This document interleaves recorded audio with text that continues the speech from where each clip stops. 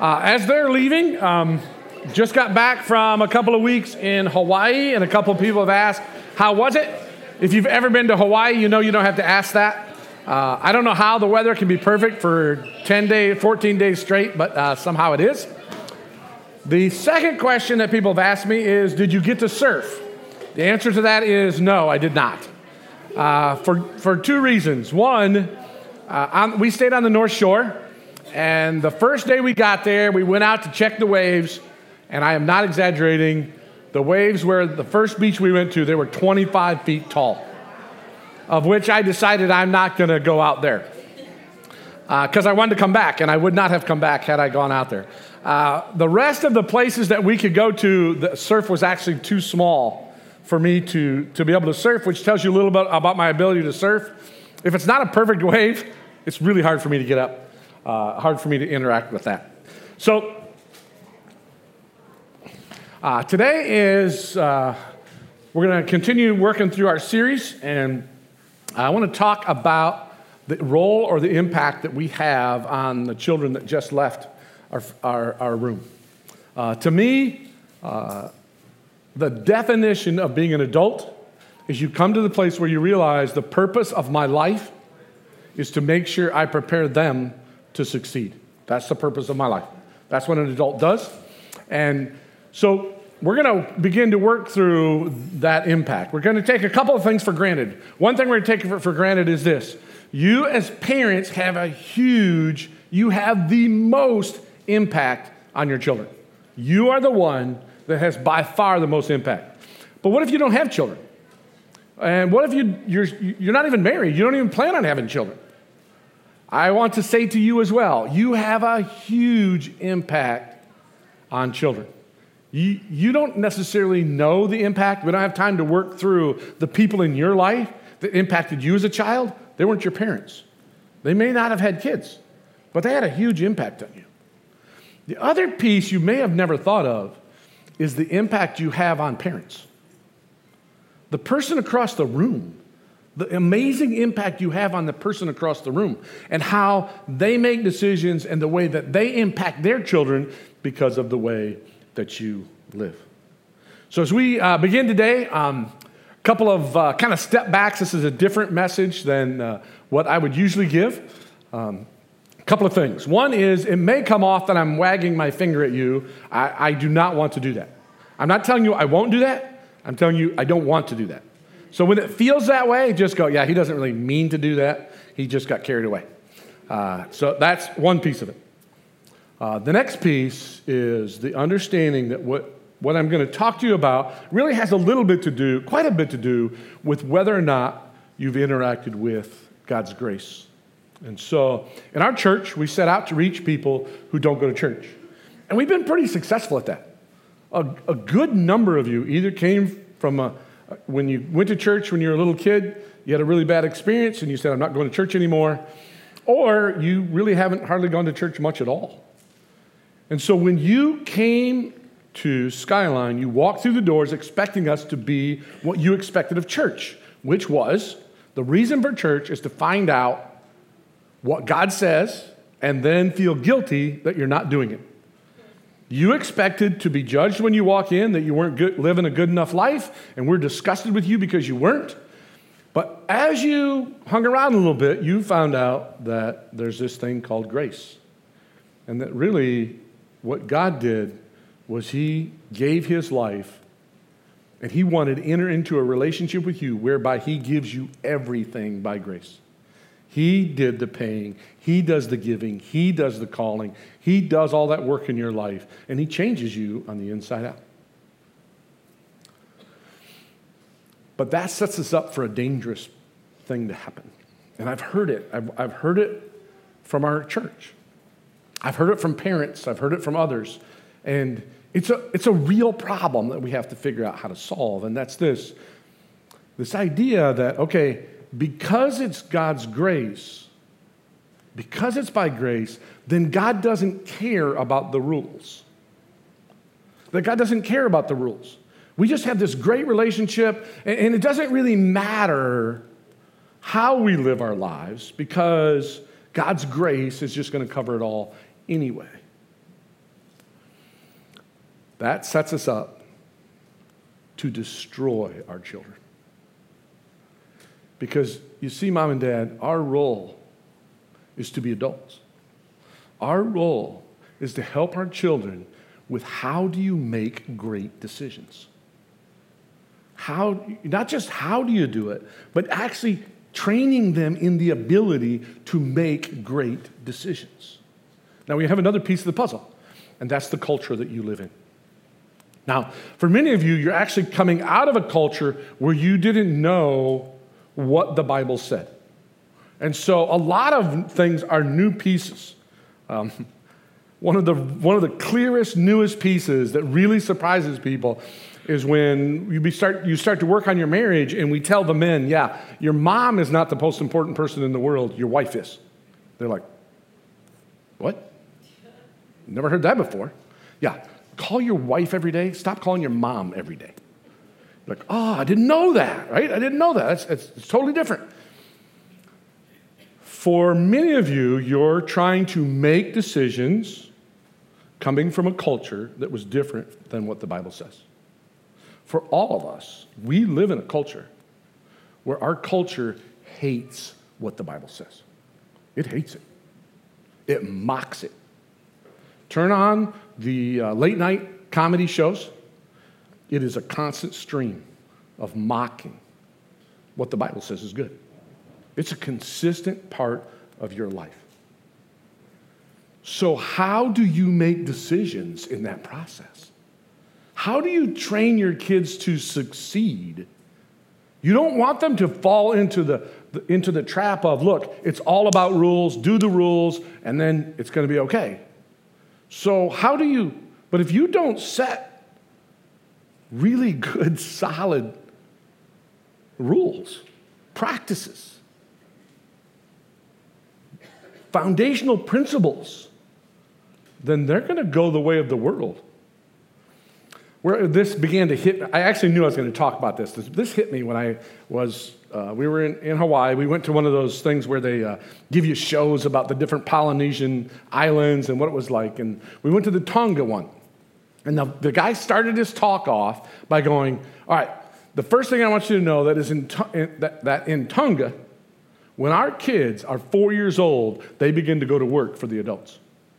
And they work for the adults from the time they're 4 years old till the time they're 15 years old. Now, somebody in the room actually really helped me because they went, what? Like, that's terrible. Why? Because you live in a culture that says that adults exist to work for children. You live in a culture where teenagers set the style of clothing that you wear and the music that you listen to, not adults. Now, what has that created? We don't have much time for this, and you may disagree with this. You can research it, or we can interact this later. When you grow up as a child learning to serve adults, you have purpose and meaning and almost always joy. You just do. When you grow up in our culture, what do you get? You get what we have. We have a generation of children that have psychological problems, major psychological problems. They cut themselves. There's people who are 9 years old going, I want to kill myself. How did that happen? Well, we don't know all the details. We just know that our culture is not creating a place where children can grow up and succeed. It's a narcissistic culture. It teaches that what your life is about is you being happy. One of the things we teach in Reengage is a pretty simple principle. God did not intend marriage to make you happy. There's no place in the Bible that Bible goes, you need to get married so you can be happy. Matter of fact, the Bible says you need to double think this getting married idea because it has a lot of trouble. Wait, what? If you go into marriage, if you train your children that going into marriage means, that you need to choose the person that's going to make you happy, you've set them up to succeed. How do we do this? Well, I can't explain all of how we do this, but I want to warn you today. I'm after a very specific thing. I actually started this message trying to get to a very specific place, and we're going to get there. But there's just one simple principle I want to teach you. And we're going to do that by going back to the Old Testament. And in the Old Testament, there was, God had called the nation of Israel out of Egypt, where they were slaves.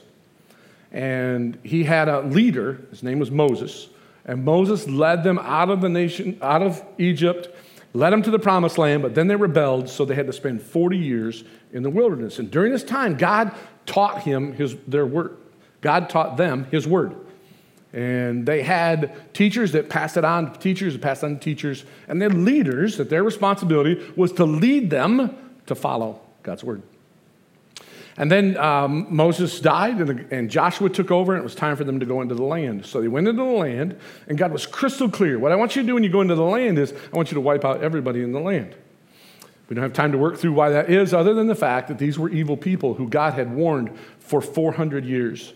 And they said, no, God, no, God, no, God, no, God. And they sacrificed their children. They had practices that were devastating. And God said, their time is done. And you need to wipe them out, because if you do not wipe them out, then you're going to begin to worship their gods. And you'll fall away from me.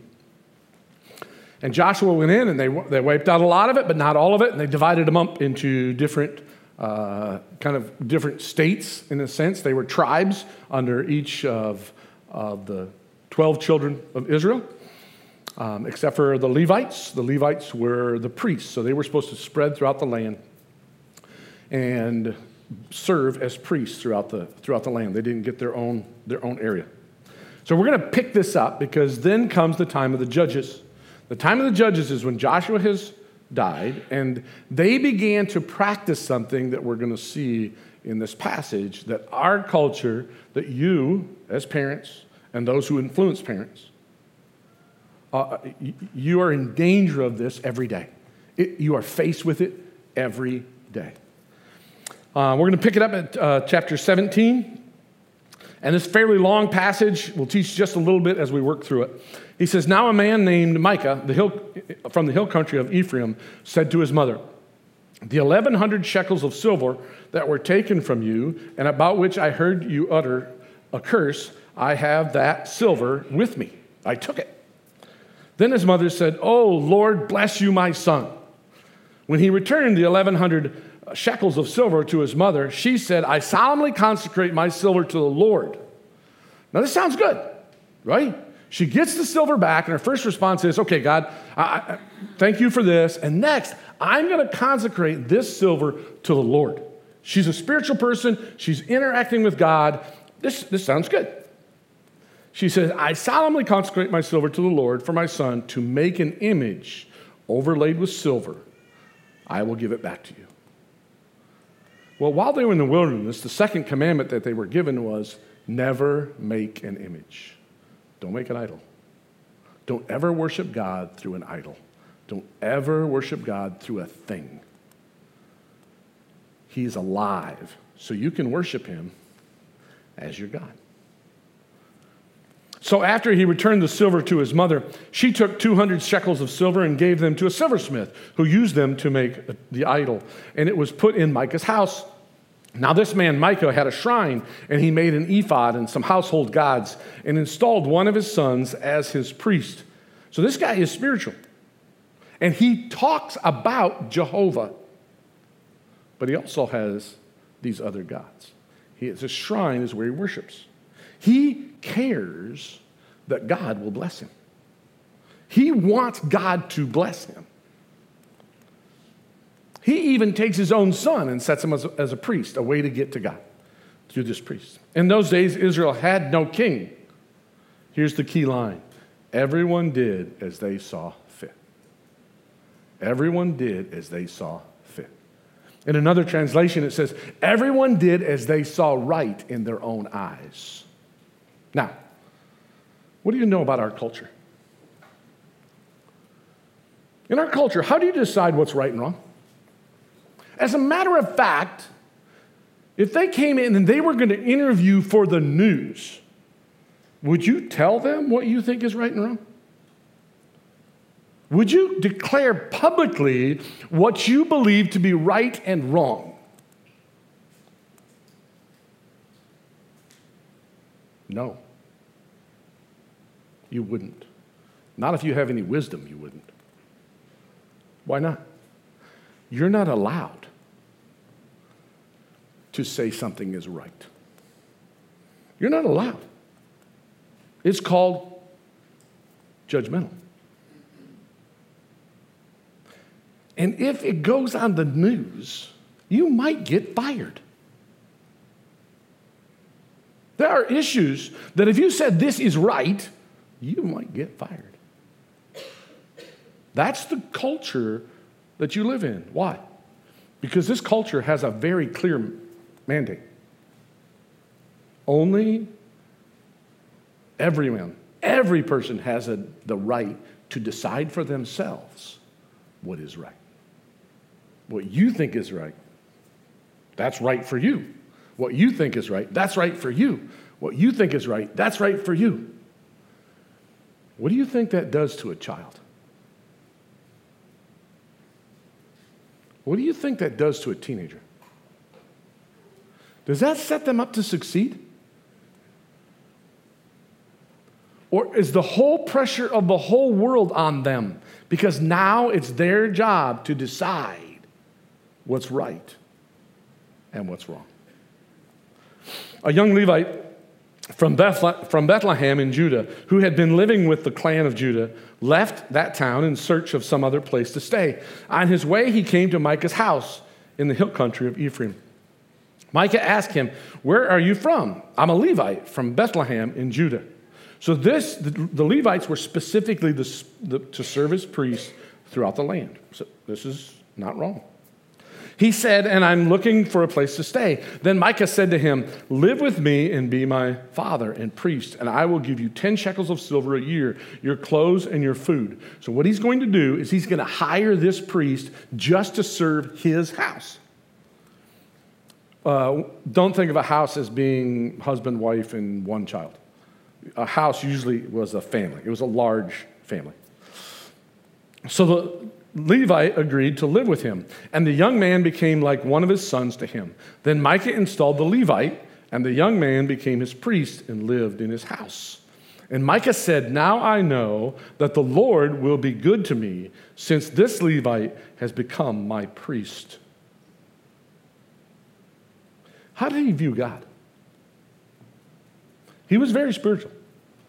He had a shrine set up in his house. He was going to lead his family to worship. How did he view God? He viewed God, that God was there to make his life better. Our entire culture views God, that God is there to make your life better. If you're not careful, that's how you interact with God. The truth is, we're there to serve God. Now, I'm going to go back to where I started. I know there can be lots of conversation about this, but this is basically true. A child who grows up knowing that he is there to serve his family. I'm not talking about abuse. I'm talking about he's like, I have a purpose in life. My purpose is to serve my family, the people around me. He is set up for joy. The person who's raised to believe that my family is here to serve me, I would go so far as to say is guaranteed misery. See, what they did was they mixed what God said was true and what others said was true. They didn't throw out Jehovah. They just set up Jehovah as one of their gods. One of the ways, and what are gods for? Gods are to make my life better. And so I mix them. So the book actually ends with, in those days, there was no king in Israel. Every man did what was right in his own eyes. The book of Judges is really uncomfortable to read. The worst story in the book of Judges is that there's a man who has his concubine with him, and he's traveling, and he goes to these people's house, and in the Middle East, the hospitality, which means you protect the person who comes to visit your house above everything, is their highest value. The men of the town come to this guy's house and go, we want to have sex with that guy who came here. And the guy goes, no, I can't do that, can't do that, can't do that. And he says, you know what? You can have my daughter and his concubine. And they take the two, and they abuse them so bad sexually. In the morning, the concubine comes back, she lays at the door, and he comes out and he finds her dead. You're like, why would that be in the Bible? Why would God let his people do that? Because whenever you take and you decide what is right, not based on what God said was right, but you go, I'm going to take what God says and I'm going to mix it with what he says and what experts say and what I think and what I've experienced and what my family says. I'm going to mix those two things together. Bad things happen. Really bad things happen. In another one, there's a guy who he actually is, his father has sex with a concubine, with actually a prostitute. And he's the son of the prostitute. And when they get of age, the rest of the family says, you can have none of the inheritance. You're out because you're not from our mother. And so he goes off and lives someplace else, and scoundrels, the Bible literally says, scoundrels join him, and he's off living his life, and then there's trouble that comes from another tribe or another enemy, and they're attacking these. So these guys go get him. They go, would you lead us out of this? We're really in trouble.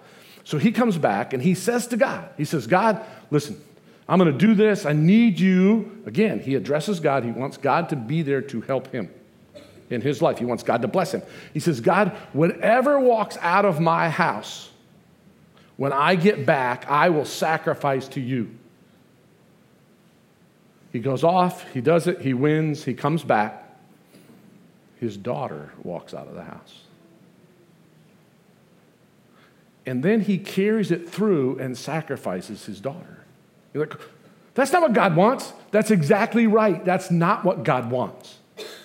The idea behind the book is when you make decisions based on what you think is right, terrible things happen.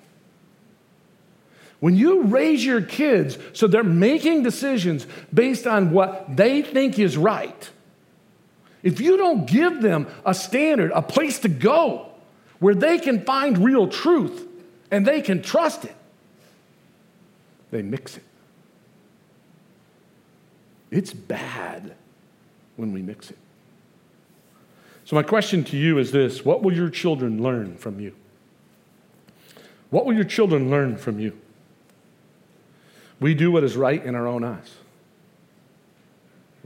What are we talking about? We're talking about morality. We're talking about modesty. Do you know I never talk about modesty in church? You know why? I haven't figured out how to say it in such a way that we won't judge each other. And I haven't figured out how to say it in such a way that you would be able to wrestle with it and not just think I'm attacking you. But guess what, Mom and Dad? It's your responsibility to build into your young lady's life that sex is sacred and that every part of their body that's used for sex is sacred. Don't show it to the world. That's your job. How are you going to do that in this culture that will mock you to no end if you help them take these steps? We're talking about money. What's the role of money in a person's life? What's the role of if I'm able to make a lot of money, or should I pour my whole life into that? How are you going to help people understand what your children is, what honor is? And where you've crossed the line and you're going after money and you traded in honor for the money. Well, the way they learn those things is they watch you. You don't sit down and have a lesson. I mean, you might, but that's not how they're going to learn it. They're going to watch you. How do you make your decisions? Have you decided that God knows what he's talking about? Have you decided that, you know what, mixing the way I grew up with God's word, the way that I see the experts say it, the way that I interact with my friends, and I just want to take all of these things, I want to put them together, and you may be a very Jesus person. You might talk about Jesus a lot, and you might really, really love Jesus.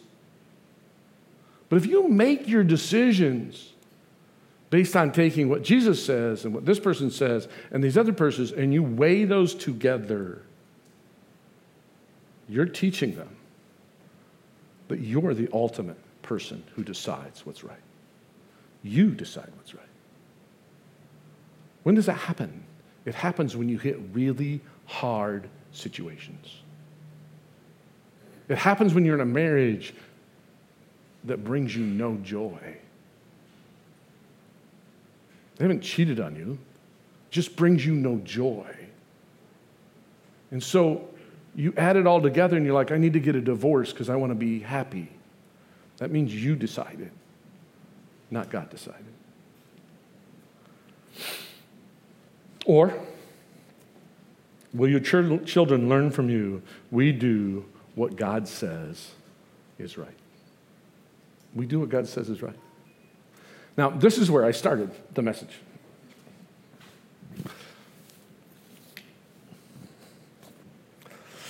I started the message with, I knew we were talking about children, and there's something I wanted to talk to you about. It's your attitude toward their involvement in the ministries. This is just one little area. It's where I started. That we have developed or that we use to help your children know what God says is right. To help your children grow in their relationship. So in the morning we have, in the first service we have Awana, which is, they end up getting a book like this, which has Bible verses in it, explanations, way to interact with it, which, by the way, many of you grew up not memorizing the Bible, so you don't really know what the Bible says. That leaves you handicapped.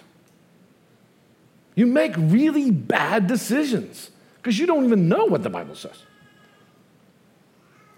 So my question is, when you decide whether or not your child is going to be faithful to Awana, or what we do in this service, which is our Sky Kids, where they send home these little papers, and you have an opportunity to have devotions with your child every night.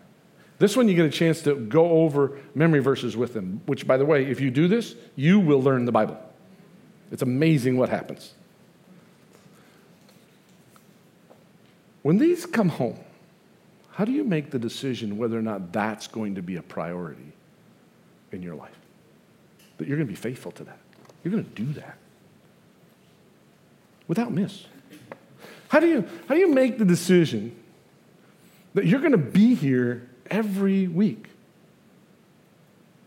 See, we went to do service for a reason, that we wanted our children's workers to be able to work every week. Why would we want that? Because we want them to build a relationship with your child where when they're working through biblical things, they can really know them and really interact with them. It destroys it when they only come every third week, or they come here or there and whatnot. How did you make that decision? I don't want to wag my finger at you. I want you to wrestle with this. How are you making these decisions in your life? Have you decided this is what God says to do and that's what we're going to do? Or do you have other idols in your home that you need to take into consideration when you make these decisions? The next thing is the riot in the senior high. And these are junior hires and senior hires. At this level of their life, they're making their own decisions about where they're going to head spiritually. But I hear something that man, I don't want to hear anymore. I should actually step out. That's not part of the message. Scratch that.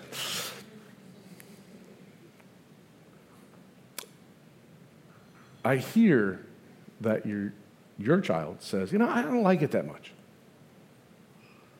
So they don't come. They're inconsistent. How did you make that decision? Like, did you go, that's what God wants? And I'm their parent, and so I've decided, as a junior hire, they can decide that. Did you get that from the Bible? Or did you get that because you're mixing things? There's other idols out there that you're interacting with. Especially when they do activities to build relationships. Sometimes I think you look at these activities and you're like, oh, they do that for fun. It's not that big a deal. Trust me, our leaders don't go, I'm bored to death. I need something fun to do. I'm going to invite a bunch of junior hires over to my house. That is not what happens. You see, it's really important that your children build relationships with other kids that are going through these things together, so they can wrestle with these, so they can get to the place where they can be honest with each other and wrestle with these things. How are you making those decisions in your life?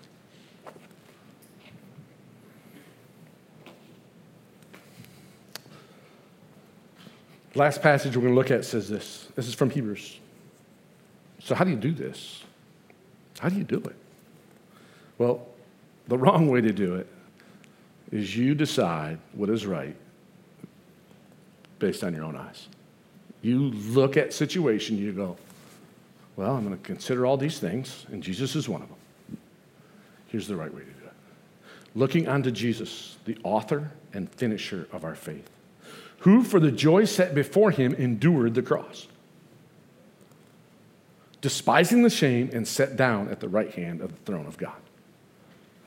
Jesus looked at the situation and only considered what God the Father said was right. Now here's the part that doesn't fit our culture. He lost. You need to understand, he lost. To everybody who was watching that situation happen, he was a man who came along, made a bunch of promises, and died. Now, we live in the land of fruit, where we're like, no, it was awesome what he did. For 2,000 years, he's been changing the world. He's been changing people's lives. He changed my life. That's right. But you see, when you choose to do what is right, you rarely see the fruit at the moment that you choose it. When you choose to do what is wrong, you rarely see the fruit when you choose it. All the decisions that our culture is making right now, that they're so cocky about, they think they know so much about, it's probably not going to impact their lives. It's their kids' lives it's going to destroy. Same things in reverse. When you choose to do what is right, it's the Bible that you make your decisions from, you may look like you're losing.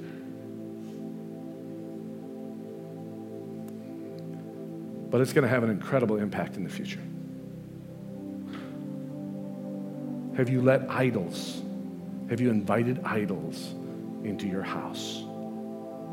And so you make decisions according to what you think is right. Or have you decided, no, I'm going to fight this fight. I'm going to find out what the Bible says. I'm going to follow what the Bible says. Let's pray. Lord Jesus, thank you for your word. Thank you for this day. Thank you for these people. Lord, help us. Give us the courage. Give us the strength. Give us the wisdom. Help us to see the idols in our lives and throw them away. In your name we pray. Amen.